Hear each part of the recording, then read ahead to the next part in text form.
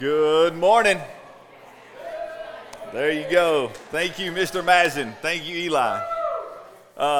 We can learn something from the Mazdens and our excitement, all right? I like it. I like it. Thank you. We're going to start our service a little bit different. This morning we have 2 baptisms, right? Praise the Lord for 2 baptisms. That's exciting. Yeah. And then we have a testimony. Bill Bailey's going to share his testimony here in a little bit. But we're going to start our service with an Annie Armstrong video. So this is the month where we focus on the Annie Armstrong Easter offering. Our goal is $7,500. To date, we've raised $3,627. So this is a short video, about a minute long, about one of our missionaries and the work the Lord is doing. So check this out. Never in a million years did I think that I would be in a church planting role. But we arrived in Alaska early 2019 to take the helm at True North, to endure the darkness, to live in the cold. It's really challenging for churches to thrive here. I got a taste of that the first time that I met Russ Mabry. The last few years we've had declining population. We did not have the funds to bring a pastor up in lieu of a call. The only viable option that I saw was a potential merger. Muldoon Road and True North were different really in every way, but we decided to become one church. We are a healthier, more mature, but also more agile, lively, and ready-to-go church than either of those previous churches could have been on their own. This is what passing the baton looks like. It looks like an older generation being willing to trust that the next generation of the church will carry the light of the gospel to the people who need it. So just another example of how the Lord is using our North American missionaries to reach people for Jesus Christ. Let's start with a word of prayer, and then we'll have a time of fellowship and of greeting one another. Father, we come into your house, and it's good to be in your house. Thank you, Father, that the weather has let up a little bit, Lord, so that we can gather. Thank you, Father, that the power is on. I know we had some strong storms earlier in parts of the area. Father, we know that, Lord, some strong storms have come through parts of Mississippi in the last couple of days, and there's been a loss of life in other parts. And so, God, we recognize, though we come joyfully, thankfully, humbly, Lord, we also recognize that there is so much brokenness and loss around us. But we come because of the hope that we have in Jesus Christ, that we're going to see this morning through 2 baptisms, that we're going to hear through a testimony, that we're going to hear through the preaching of your word, that we have been declared right with you, God, not because of our righteousness, which is none in like filthy rags, but because of the righteousness of Christ. So we come this morning in freedom. We come with assurance that we have been made right with Jesus by faith and faith alone. So be glorified in all that we do and say. In Jesus' name we pray. And all God's people said, amen. Would you stand and take a moment and welcome those around you?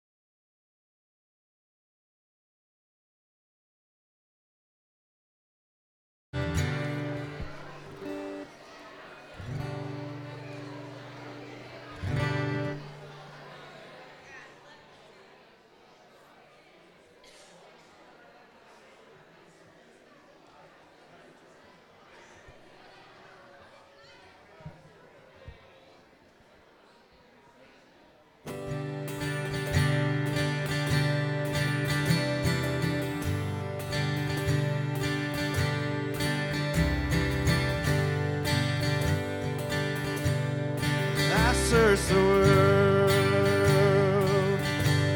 but it couldn't fill me. Man's empty praise and treasures of faith are never enough.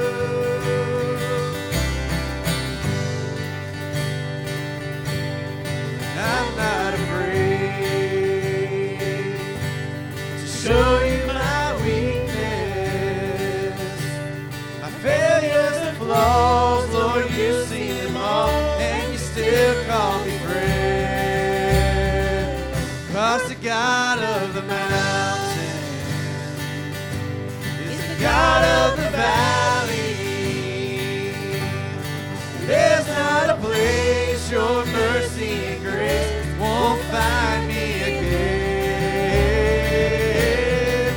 Oh, there's nothing better than you. There's nothing better than you. Oh, there's nothing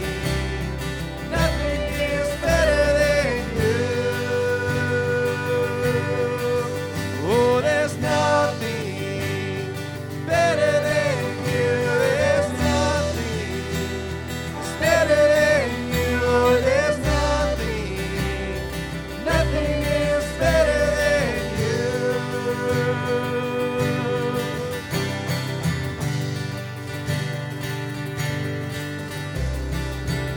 You turn mourning to dancing. You give beauty for ashes. You turn shame into glory. You're the only one who can. You turn mourning to dancing. You give beauty for ashes.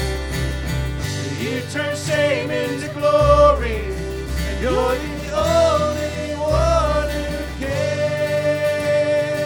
And you turn graves into gardens. You turn moles into armies. You turn seas into highways. You're the only one who can. You're the only one who can. Oh, there's nothing better than you. There's nothing better than you. Lord, there's nothing is better than you. Oh, there's nothing better than you. There's nothing better than you. Lord, there's nothing is better than you. And you turn graves into gardens. And you turn moles into armies. And you turn seas into highways. You're the only one who can. You're the only one who can. You're the only one who can.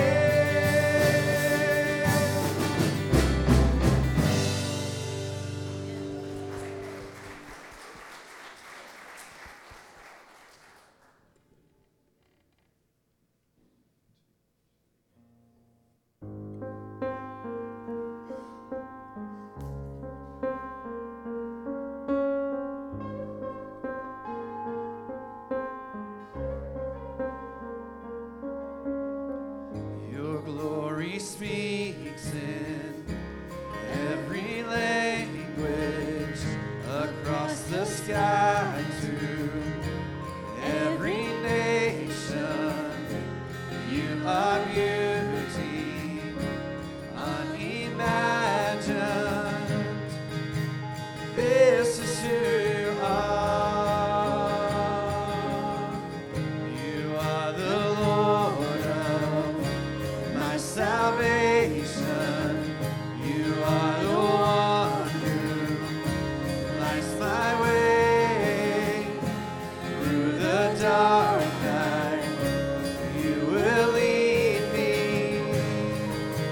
This is who you are. This is who you are.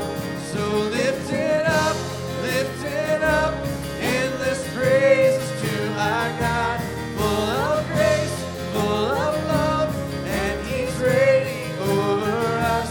And I know you are faithful, you are worthy, God. This is who you are.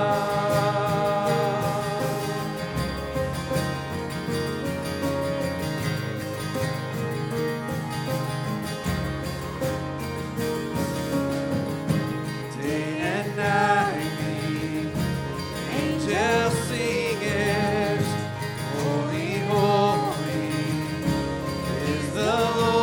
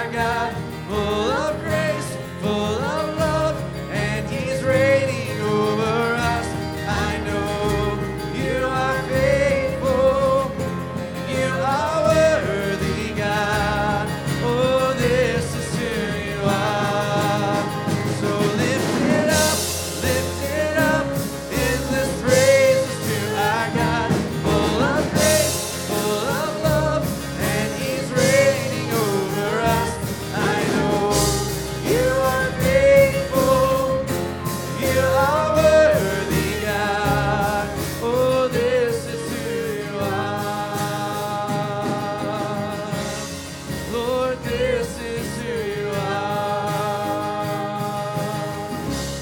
Yes, this is who you are.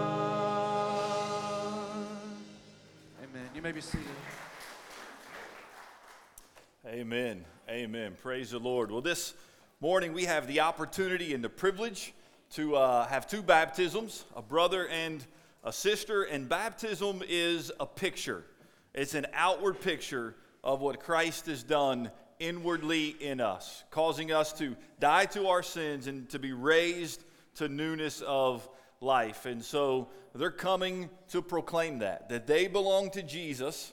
And now, through that, they also belong to this church family. And so we get to rejoice and celebrate with them in that. So, first up, come on down. This is Everett. All right, there we go. You don't have to step up on that. There you go. There you go. So this is Everett. Everett, how old are you? 10. All right, and so he's coming to follow the Lord in baptism, and I'm going to have the family do this twice because I want each of them to be able to see this. But if you're here, your family or your friends, and you're here to support their baptism, would you all just please stand for a moment? I know there we go. Just go ahead and stand up. There we go. Look at that, man. They're here to see you all. And then I know you got family back here as well. All right, so I just have one question for you. Do you confess that Jesus is the Christ, the Son of God, and Lord and Savior of your life? Yes. Yes, awesome. Step back here for me then, brother. All right, based upon that profession of faith, I baptize you, my brother, in the name of the Father, the Son, and the Holy Spirit. Buried in Christ, raised to walk in newness of life.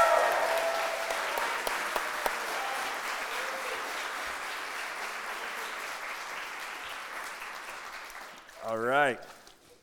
Now here comes the younger sister. There you can step up. There you go. And how old are you, Miss Vivian? 8. So Vivian is 8. And so she too is coming to follow Jesus in baptism. All right, family, one more time. Friends, if you'll stand so she can see. I know. We just want them to be able to see. Look at that. Awesome. So they are here to support you and encourage you.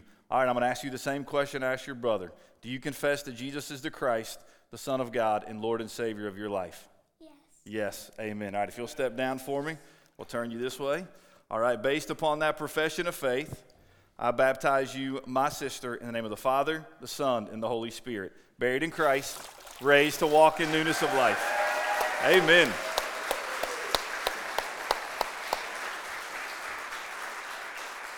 Praise the Lord. So you just saw a testimony of 2 kids who've given their life to Jesus and are going to follow him the rest of their life. Now you're going to hear a testimony of somebody who's given their life to the Lord Jesus and to hear how Jesus has changed his life. So Bill Bailey, if you'll come and share your story, brother.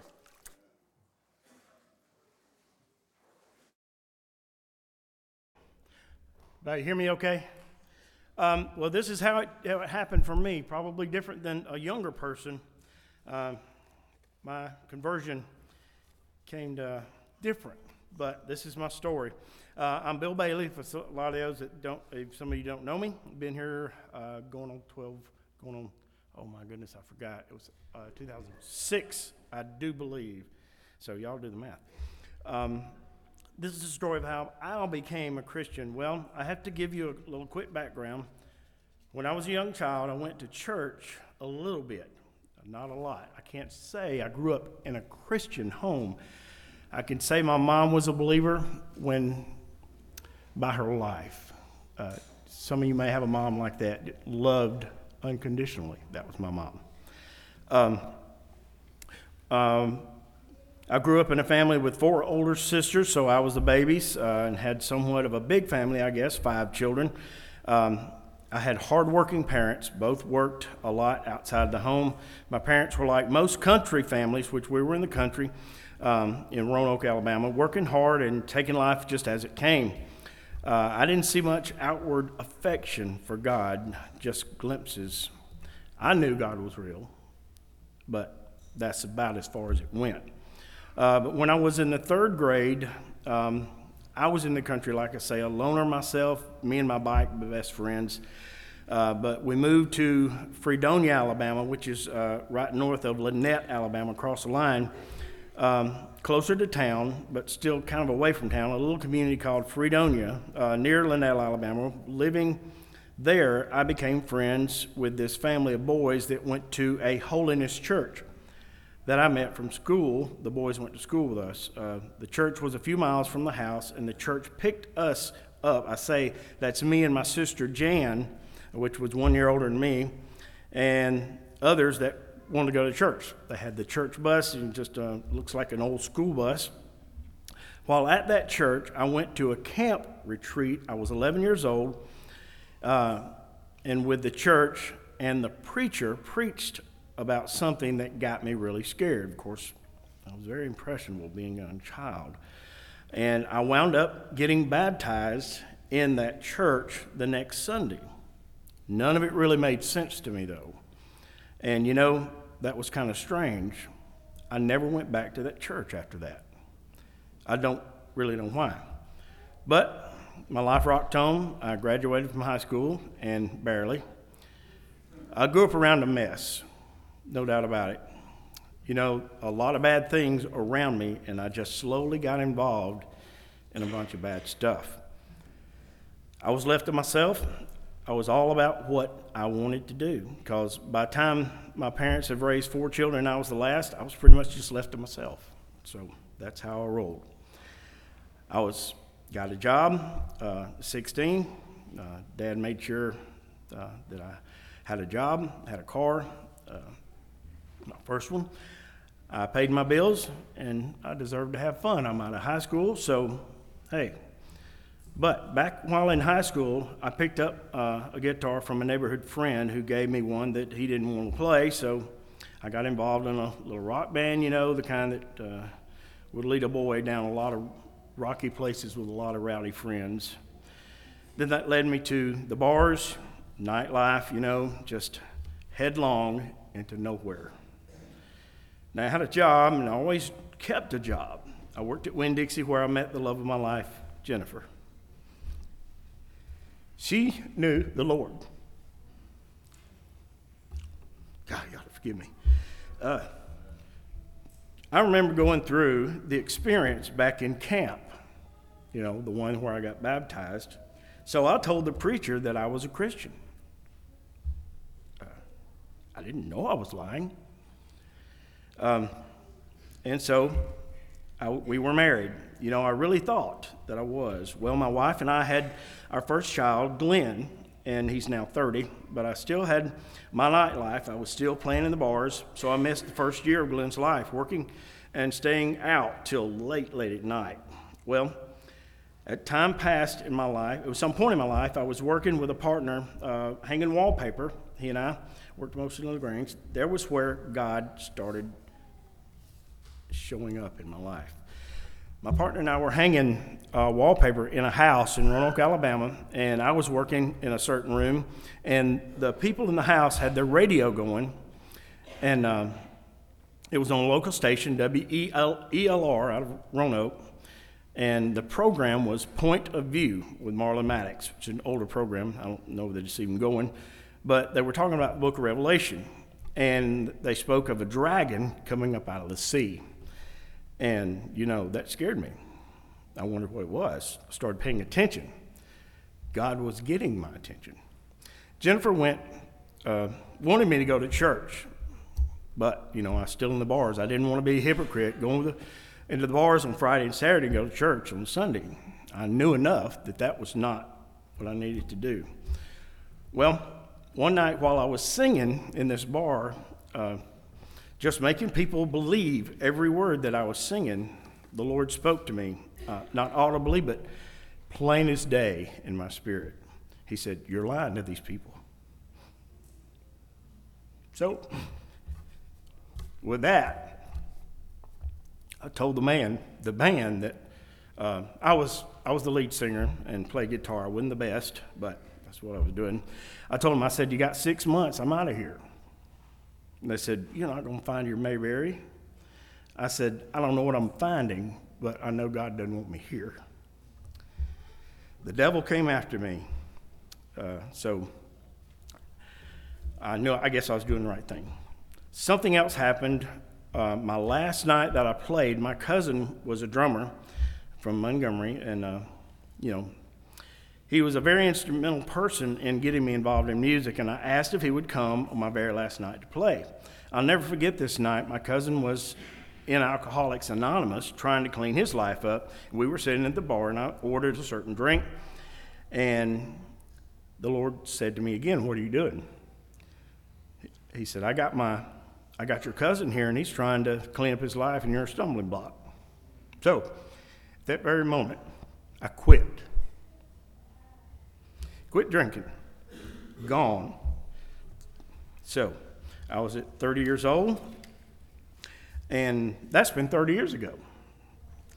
And then it happened. I was going from one job site to another in my own truck. We had kind of separated and just hitting different places. I stopped on the side of the road, on a road ramp, somewhere around LaGrange, somewhere, where we did most of our working on. And I cried out to God. I said, "God, take my life. It's messed up. I don't know what to do with it. So, take my life, do something with it." So, nothing's turning out right. I said that. My mama said, all I got to do is ask. So I did. So I drove on, not knowing what to expect. A couple of weeks went by, and the strangest thing started happening. My wife asked me, "Are you fooling around with me?" So she said, "Either you're fooling around or you got saved." I said, "Well, I don't know. I think I got saved. Because I know I'm not fooling around." But I was very, very tempted. And praise the Lord, I never did. But Jesus said in my heart, I did. Well, I remembered the camping trip on which I got baptized when I was 11. And so I was out of the bar, so we started going to church. I told the pastor that I'm rededicating my life. But after a couple of weeks of the Bible being taught to me and speaking to me, God impressed on me that, "No, son, back there on that road, you had your birth." So I became a new man, and I hadn't looked back since. My old me was left behind. I have been forgiven for my past and forevermore. I believe Jesus died for me, took my sins to the cross, put them to death forever. And when he took them there, he defeated death, hell, and the grave. And because he lives, he said, I can have life eternal in him through his power and obedience. I am passed from death to life in him. Jesus Christ is my Lord and Savior. He can redeem you from a broken life if you'll only ask. Believe he can, because the Word of God says in the book of Hebrews, the just will live by faith. Thank you.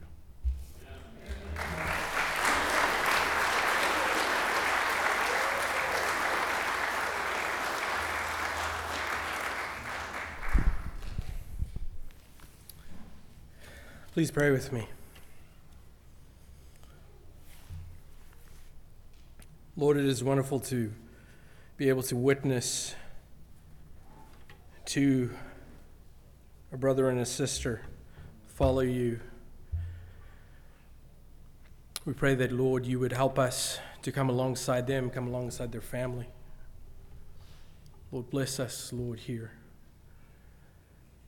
Bless them, Lord. We thank you for our brother Bill, Lord, and how much, Lord, you have worked within him, how much of an encouragement and a blessing he is, Lord, and I pray that he knows that. But, Lord, I pray that you would bless us now as we sing this wonderful truth that, Lord, which is true. We are victorious in you, Lord Jesus. And we thank you that we can sing that with a true heart. We pray this in Jesus' name. Amen. Stand again.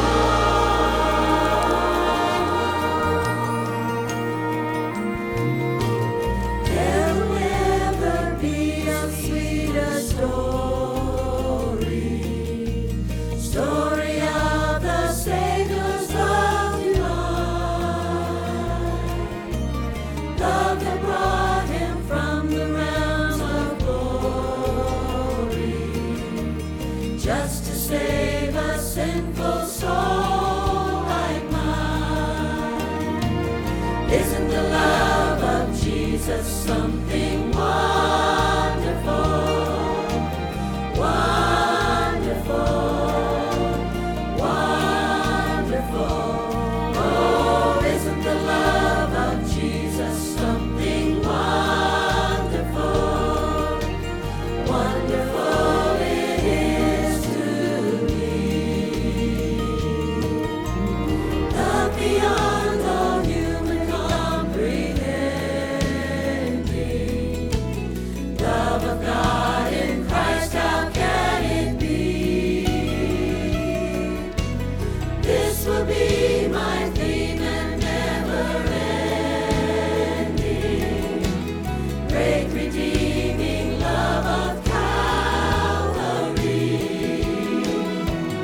Isn't the love of Jesus something wonderful, wonderful, wonderful? Oh, isn't the love of Jesus something wonderful, wonderful it is to me.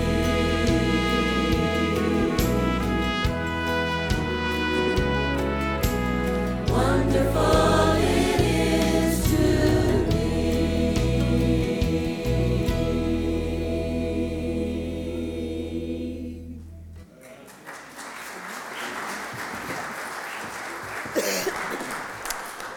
Amen. Thank you, choir. All right, at this time, our children are going to make their way out to Children's Church. If everyone else will take their copy of God's Word and turn to Romans chapter 3. Romans chapter 3.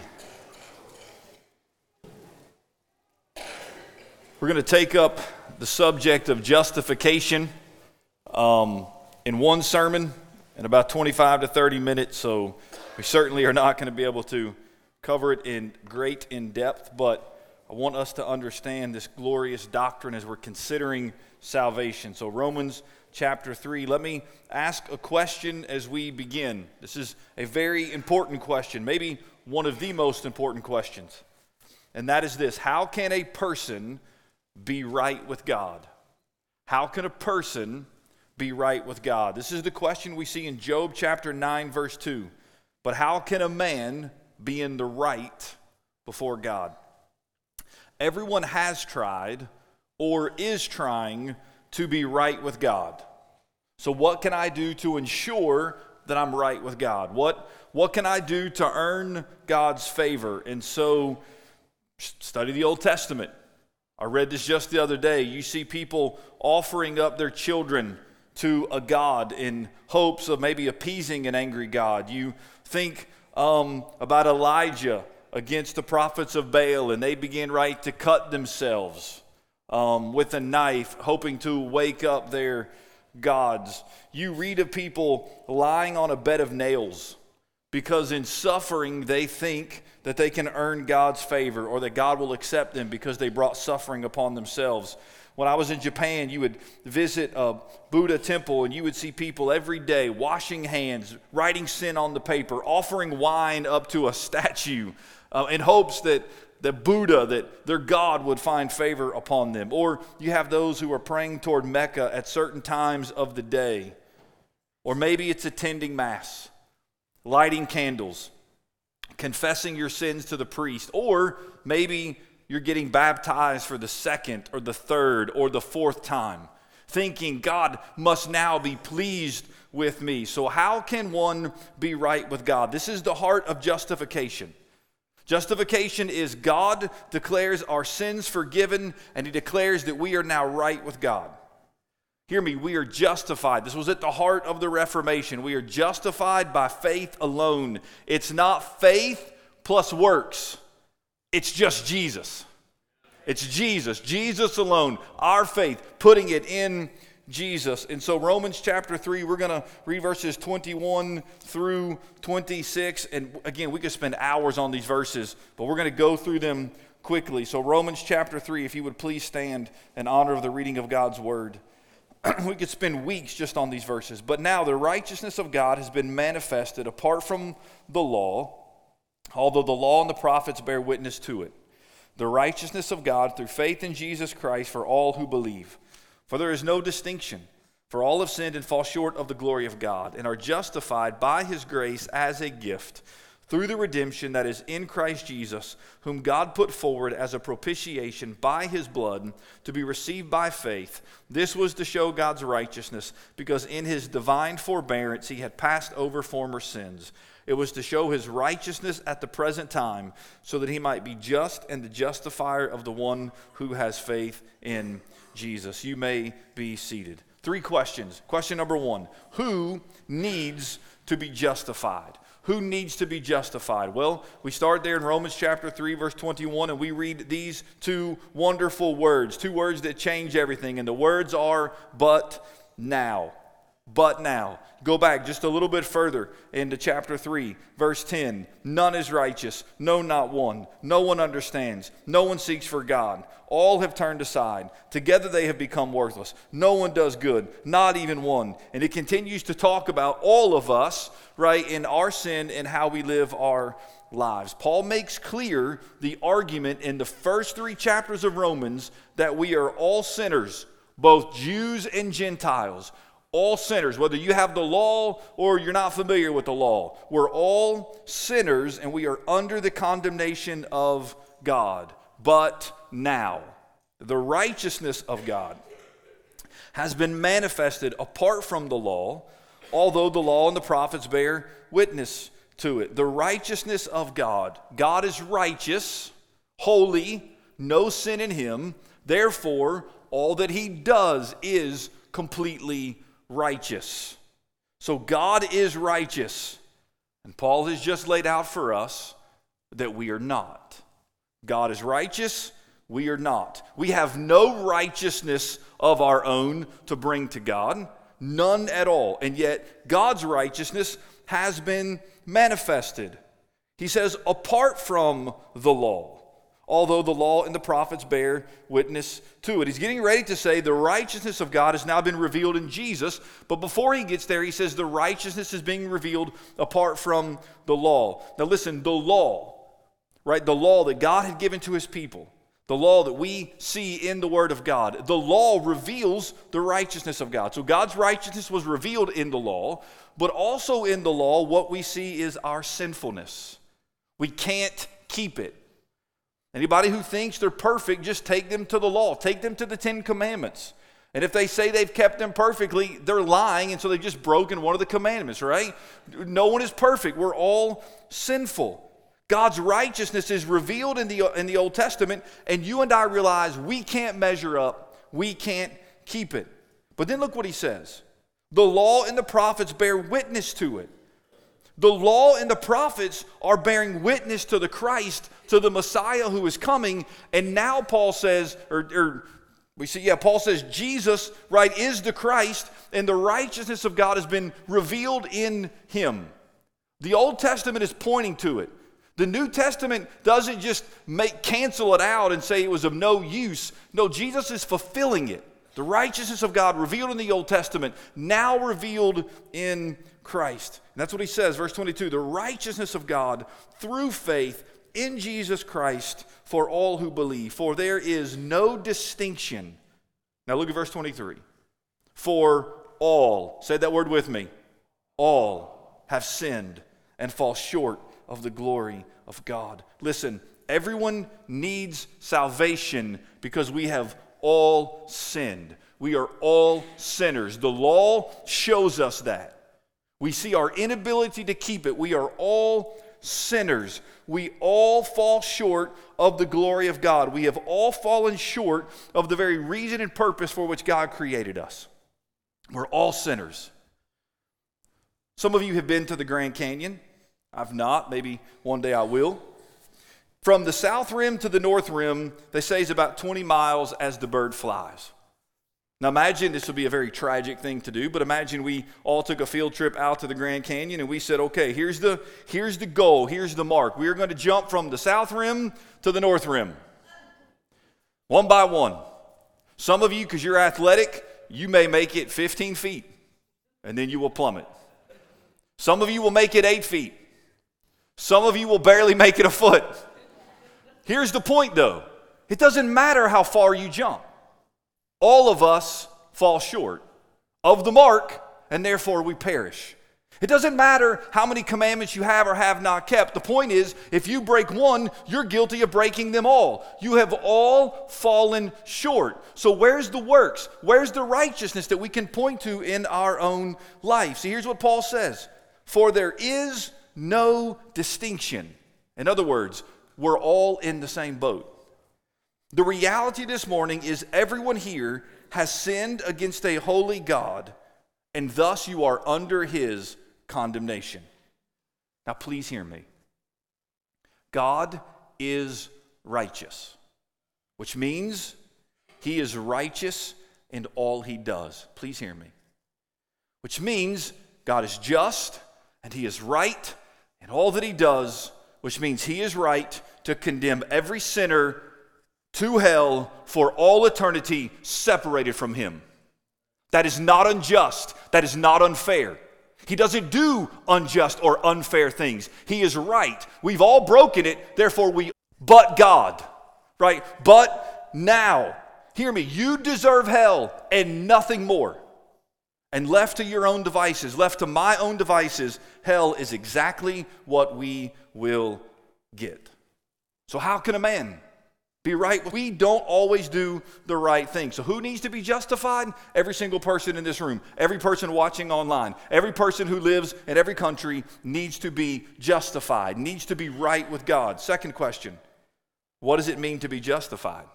If we need to be justified, then we need to understand what that word means. So go back to verse 22.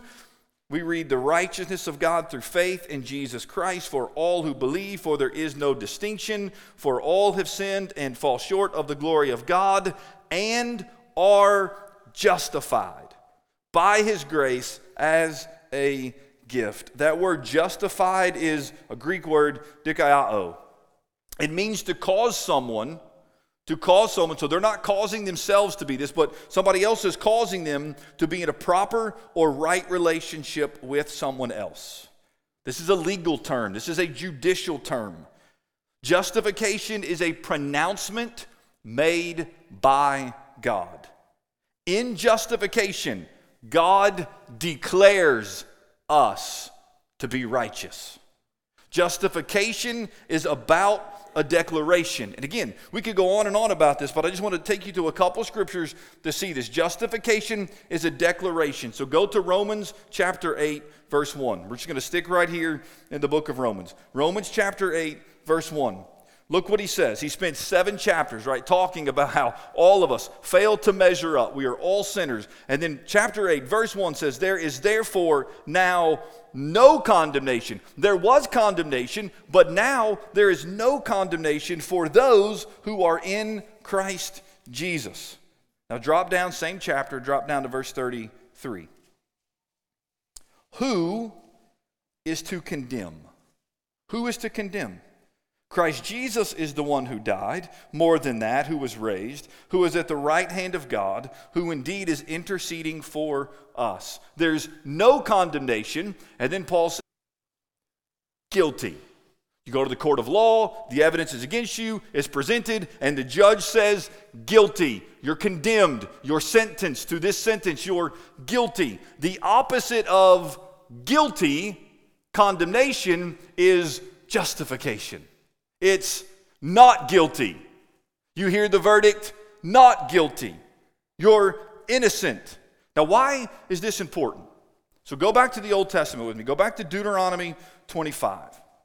Deuteronomy 25, because we've established God is righteous, God is holy, and you're not. So how can someone who is unholy, not right with God, now be right with a holy God? Well, Deuteronomy 25, verse 1. Deuteronomy 25, verse 1. If there is a dispute between men, and they come into court, and the judges decide between them, so this is a court of a law, you got a judge, acquitting the innocent and condemning the guilty. You see it? If you are innocent, a just judge would say, you're acquitted. You are innocent. If you're guilty, a just judge would condemn you. The evidence is here. You committed the crime. You are guilty, guilty, guilty. That's what a just judge is supposed to do. Now go to Proverbs 17. Proverbs 17. And in this you will see the dilemma.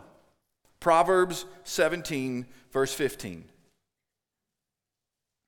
Proverbs 17, 15.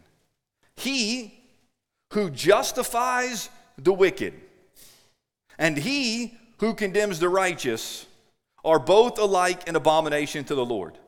It is an abomination for a judge to justify the wicked. So to declare the wicked, hey, you're not guilty. Or to condemn the person who is righteous and who has not done anything wrong. That is unjust. Hear me. You and I are guilty. We are without the righteousness necessary to stand before a holy and just God. And yet Paul says in Romans chapter 3, though we all fall short and have sinned, we are justified. How can a just, holy, righteous God declare me, a wretched sinner, to be not guilty? That's unjust. You're watching the court of law, right, and you're watching this trial, and it's clear, all the evidence is there. This person's guilty, and the judge stands up and says, listen, I know you're guilty, it's clear, but I'm going to let you off the hook. No, that's not right. It's unjust. So how can God, holy as he is, allow me into his presence? This is justification. This is at the heart of it. And theologians, we use a word called imputed righteousness. Imputed righteousness. That word imputed means something now belongs to you. It's as if it's yours. And so we see this a couple times in the scripture. We see it one negatively in Romans chapter 5, verses 18 and 19. I don't like these verses, but they're true nevertheless. Romans 5:18 says, therefore, as one trespass led to condemnation for all men, so one act of righteousness leads to justification and life for all men. I like the second part of that verse. I don't like the first part.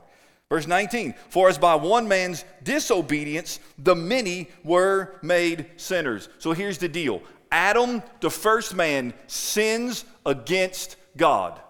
You say, well, that's a shame for him. That's on him. But here's what God's word says. Adam's sin is imputed to you and to your children and to your grandchildren. It's as if they had committed that sin.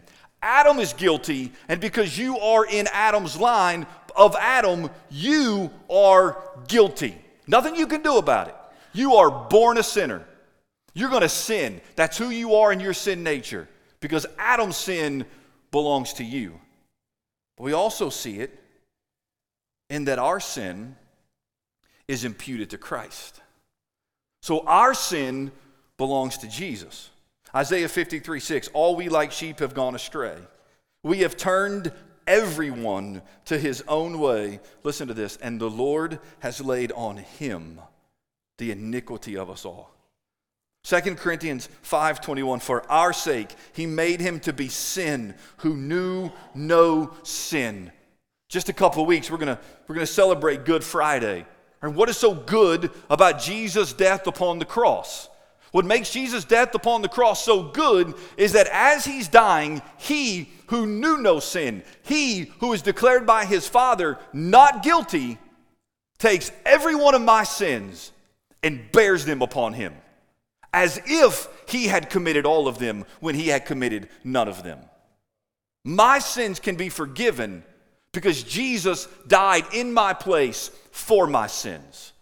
So my sins are given to Jesus. That's just one part of justification, where Jesus says, I've taken your sins, I've forgiven you. That's wonderful, Jesus. My sins are forgiven, but what about the rest of my unrighteousness? Well, there's another part to this imputed righteousness, and that is not only do my sins belong to Jesus, but hear me, Jesus' righteousness now becomes my righteousness. Jesus' righteousness, who can stand before the Father because he kept every law, every one of them, knew no sin, had never sinned. His righteousness that allows him to stand before the Father is now given to me. That's what 2 Corinthians 5:21 says. For our sake, he made him to be sin who knew no sin, so that in him we might become the righteousness of God. So you tell me, when you stand before God, and you will, every knee will bow, every tongue will confess. Whose righteousness do you want to stand in? Yours? Look, you might be the best person to ever walk on this planet. But man, put all your sins before you, and there are still many of them. You're going to stand there before a holy, just, righteous God and say, look at me, Jesus. Look at all that I've done. Because he could easily say, yeah, but look at all the wrong that you did. Or are you going to stand before Jesus saying, Jesus, I'm not here because of my righteousness. I'm here because of your righteousness. Your righteousness belongs to me. So that when you see me, you've declared me not guilty, sins forgiven, but you also declare me to be righteous. That's why Paul can say he's just and the justifier. He's just, he's holy, and he's the justifier because he took the punishment for my sin. It's not that your sin is just forgiven and forgotten and nobody's punished for it. No, Jesus takes the punishment that you and I deserve. Therefore, his righteousness is given to us. So how can one be made right with God? It is only through the work of Jesus Christ upon the cross, which leads to the third question. How is one justified? How is one made right with God? Well, look what Paul says. And are justified by his grace as a gift. It is grace. It is undeserved favor. You don't deserve God's salvation. Justification is not earned. I've earned this. No. You can't make yourself right with God. You can't offer up enough sacrifices. You can't attend Mass or church or to be baptized enough to say, I've warranted God your favor. Galatians 2:16 is clear. Yet we know that a person is not justified. They're not made right with God by works of the law, but through faith in Jesus Christ. Here's the difference. Works say, I do it. I do it. It's on me. I can make myself right with God. Faith says, God does it, and I believe it. God has done it in Jesus, and I'm just taking hold of it. Jesus is the object of my faith. He alone can make me right with God. It's a gift, and it's freely given. Freely given through what? Through the redemption that is in Christ Jesus, whom God put forward as a propitiation by his blood. Jesus bore the wrath of God so that he could redeem a people from their sins. Now hear me. Redemption and justification doesn't cost you anything. But it cost God his very Son to redeem you and to justify you before him. 1 Peter chapter 1, 18 and 19 says, knowing that you were ransomed from the futile ways inherited from your forefathers, not with perishable things such as silver or gold, but with the precious blood of Christ, like that of a lamb without blemish or spot. God's redemption of us. God's declaring Aaron Hornsby to be right with him by grace as a gift that he freely gave me ought to lead to a couple things. And again, we could talk about many things here. We're going to talk about sanctification next week. And now that God has set us apart, we are to become more and more like Jesus. Listen, justification isn't about God making us right. Justification is him declaring us right. And what he declares to be right, who can declare unright? Now, sanctification is the process where we become more like Jesus. We're talking about justification. He declares you right. And if he declares us right, it ought to lead to, let me just emphasize two things this morning. Number one, it ought to lead to freedom. It ought to lead to freedom. This morning, if you have given your life to Jesus, you have put your faith in him, you are free. Free from the penalty of sin. Jesus bore the penalty. You are free from condemnation. Jesus bore the wrath. You are free, hear me, from constantly wondering, have I done enough? Have I done enough to please God? Have I done enough to earn his favor? It frees you from having to ask the question, can God possibly forgive me of this sin? It frees you from having to ask the question, will God change his mind? Will he decide, you know what, Aaron, never mind. I'm not going to justify you. I'm going to send you to hell. Justification frees you from those thoughts because God has done it in his Son, Jesus. And it is secure. On the way to church this morning, I was listening to a couple new songs from Shane and Shane on their newest album. And first song I was listening to was like, man, that goes right along with the message. Listen to these words. I lay down my garments, any empty boast. Good works now all corrupted by the sinful host. Dressed in my Lord Jesus, a crimson robe made white. No more fear of judgment, his righteousness is mine. The chorus says, it is done, it is finished. No more debt I owe. Paid in full, all sufficient. Merit now my own. How can you know that you know that you know that when you stand before God, you will spend an eternity with him? It's not because of your works. It's not because of your self-righteousness. It is because of Jesus. And if you put your faith in Jesus, then you have that. And you are free to walk in that justification. But the second thing is this. This morning you are accepted. You're accepted. You're accepted by God because of Jesus. You are right with God because of Jesus. There is nothing you can do to earn this. Therefore, there is nothing you can do to lose it. So walk in the joy of your salvation. Walk in the peace that Jesus brings. Walk in the truth. Walk in the hope. Started listening to the second Shane and Shane song, and I'm like, man, this goes along with this message. Listen to this. This song is called You've Already Won. There's mercy in the waiting, manna for today. And when it's gone, I know you're not. You are my hope and stay. When the sea is raging, your spirit is my help. He'll fix my eyes on Jesus Christ, and I'll say that all is well. And the chorus says, I'm fighting a battle that you've already won. No matter what comes my way, I will overcome. Don't know what you're doing, but I know what you've done. I'm fighting a battle that you've already won. And the bridge says this, I know how the story ends. We will be with you again. You're my Savior, my defense. No more fear in life or death. I know how this story ends. Y'all, it's been a hard. This isn't in my notes. This is completely unscripted. It's been a hard week. It's been a hard couple weeks. We've got two ladies in this church who have lost their husbands. We have a family in this church who's been here, joined 1 month exactly to the day when their husband and when their father died. And yesterday, going to that funeral was hard to see the grief and the pain. But in the midst of it, in the midst of that brokenness, in the midst of that tragedy, that no person should have to walk through. This was not God's design. That is a result of sin. It's a result of the fall that we die and that we have to bury people. But in the midst of that, there is still hope. Cling to the hope. Cling to the assurance that we have in Jesus, because it is only in Jesus that we can stand. It's only in Jesus that we can go through the hardest things of life, because we know the battle has already been won. And that Jesus will fight that battle. Now let me close this way. Give me just another minute or two. So last week I talked about the chair, right? And I talked about how, if you weren't here, right, you can, when you think about salvation, like, you learn this as a chair. You can even say, I believe this chair will hold me up. But faith is actually sitting in the chair.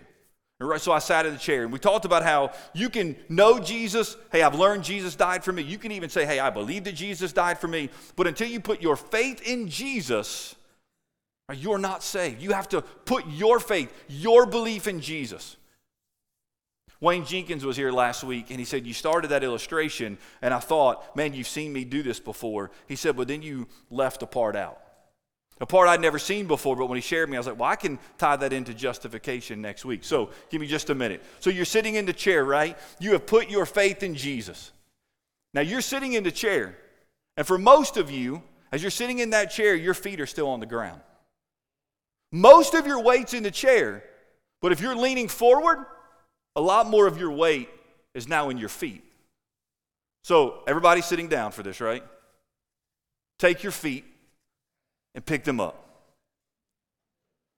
Gravity is pulling you down. And the only thing holding you up is this chair. For some of us, if we're honest, our hope's in Jesus, but we're still resting a little bit on ourselves.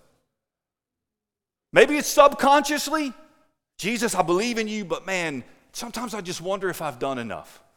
Sometimes I've just wondered if I've been good enough. Sometimes it's just you put it in you. So hear me. The only way to be saved is for you to put all of your faith and all of your trust in Jesus and none of it in yourself. That is being declared right with God by faith. It is not faith plus works. It is faith alone. And that faith that saves is then going to be seen in a life lived for Jesus. That faith is going to work itself out, but you're not saved by works. You are saved by Jesus alone. And hear me, when you walk through that valley, and many of you in this room have, when you walk through that valley, in that moment, you don't want to put any confidence in yourself because you know you're not able, but you know God is.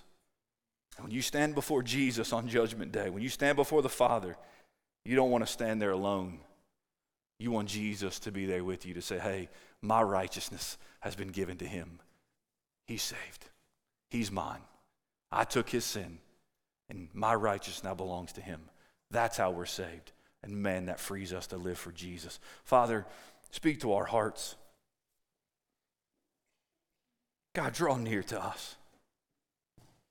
There are some in this room this morning who are brokenhearted, and they just need the comfort and the peace and the presence, Jesus, that only you can bring. We need to be reminded how great you are, Lord.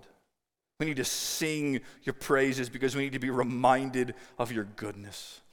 Father, there are some struggling with their salvation, wondering, am I saved? Had that conversation with somebody earlier in the week in light of last week's sermon.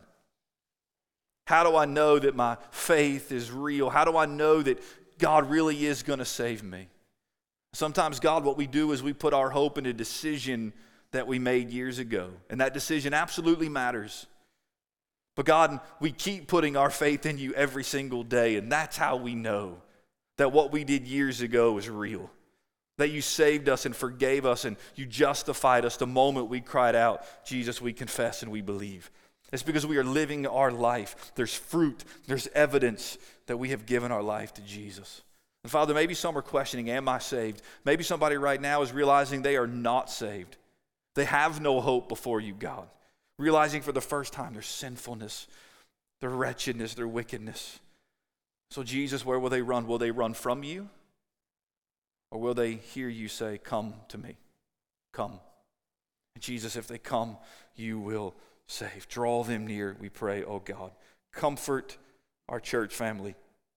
Comfort those in our family who are going through difficult times.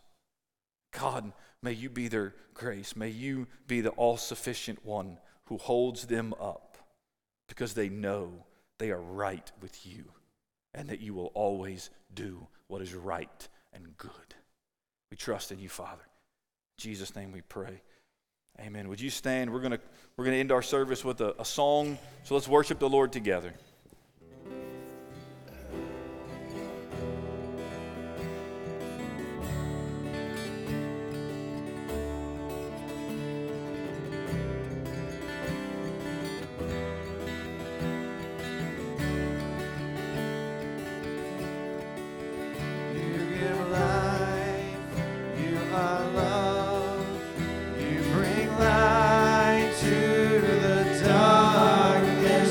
Give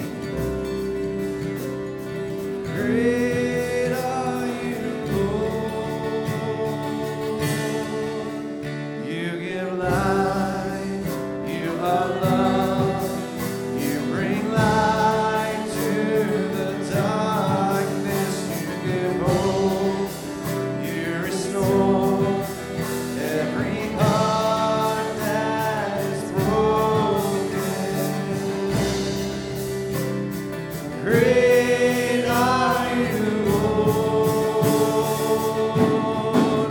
It's your breath in our lungs, so we pour out our praise, pour out our praise. It's your breath in our lungs, so we pour out our praise to you only. It's your breath in our lungs, so we pour out our praise, pour out our praise. It's your breath in our lungs, so we pour out our praise to you only.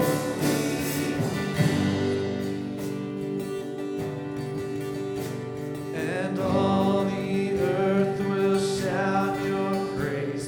Our hearts will cry, these bones will sing. Great are you, Lord.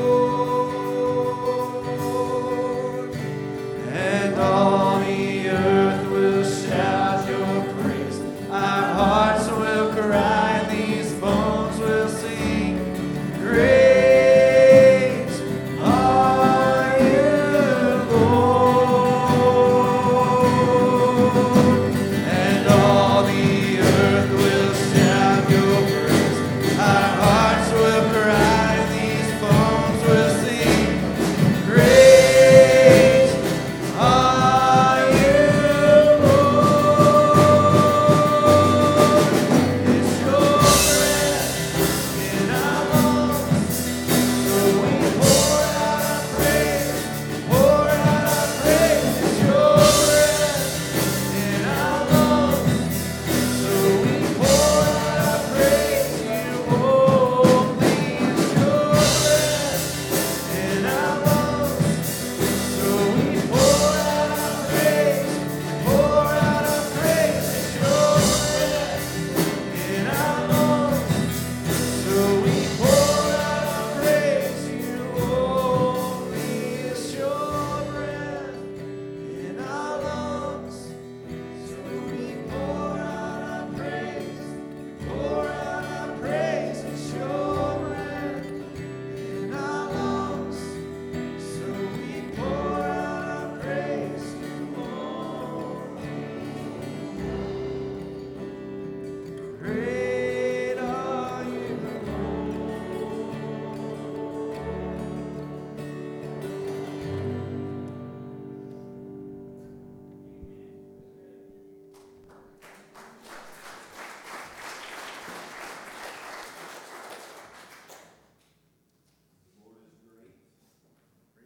On the mountaintop, and he is great in the valley. Great is our Lord. Just a couple of quick announcements, if you'll just remain standing. Our senior friends have a luncheon on Thursday. We need you to sign up for that so they can be prepared. And this Wednesday is our monthly K through 5th grade discipleship night. So kindergarten through 5th grade, whether you come to Praise Makers or not, we want you to be here. They meet in the fellowship hall, and it's a great time these last couple of times, just seeing them pouring over the Word of God and just hearing God's truth poured over them. Let me just say one more thing before we end with a word of prayer. Tomorrow is Pastor Gary's birthday.